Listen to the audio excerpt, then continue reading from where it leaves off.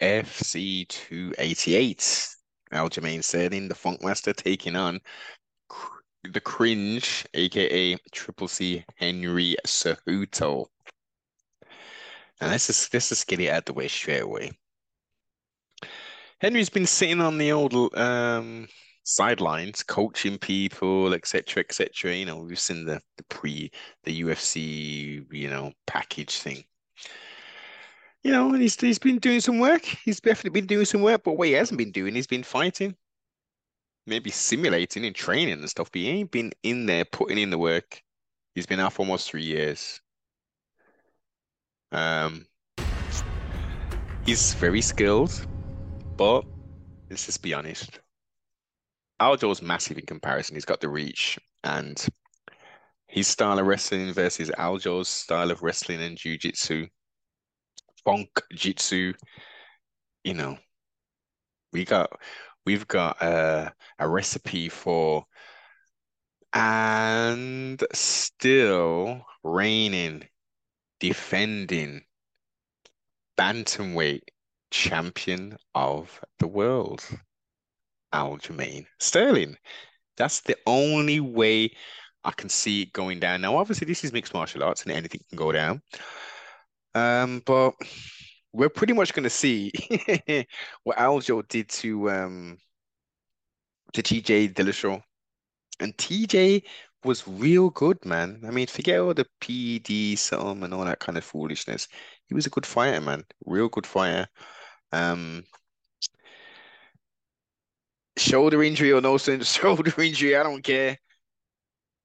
The result would have been the same. Maybe not as quick, but it would have been exactly the same. Okay. So we're getting a finish. I don't think this is going to go to the decision. I really don't. Aljo is getting better and better every single fight. And Henry may be a good tactician. Maybe, he's obviously very skilled and two division champion. We know this. And gold medal. Yeah, we know this, but you ain't taking that strap. Um, Aljo may just send Henry back into retirement potentially, but we'll see what it do, man. We'll see what it do. Should be an interesting one. Bilal Muhammad taking on Gilbert Darino Burns, who's been working very diligently and fighting very frequently. Come on, we gotta give Gilbert a round of applause for that there. Muhammad, he's also on a win streak, putting in that work. Was getting boxed up when he fought Leon before he got the strap. Unfortunately, he had an eye poke, but the fight wasn't going to go any different. He was getting handled, mate. Simple as. And if you go and have an opportunity to face Rocky, it's going to be the same thing, man. Unfortunately, I like you. You're cool. But I don't know, man. I really don't know you're gonna take the strap from Brum. We got Gilbert Darino Burns again. He's doing his thing. Retired Jorge, aka the running man Masvidal. And we're gonna see. This is gonna be an interesting one.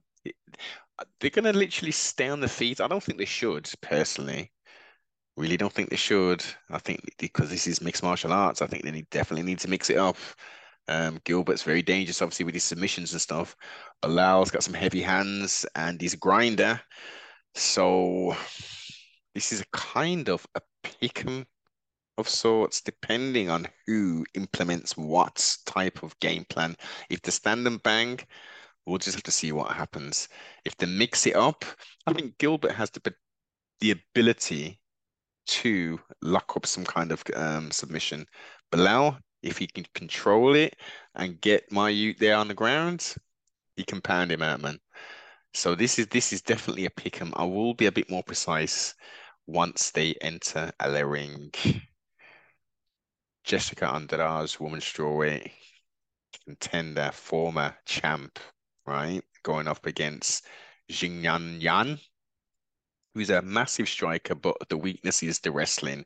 Jessica Andrade, if she's got any kind of sense, we'll mix it up and boss her up on the ground. Simple as. If it's striking, again, actually, Jessica does have the ability. I think she'll be the quicker one.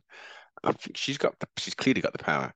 Um, it's going to be more tricky for her. She needs to be a mixed martial artist, get this to the ground, second round TKO, dance done. That's where it should be if she uses her head. Uh, Mov, Movsav Ilovic. I struggle with these names at times.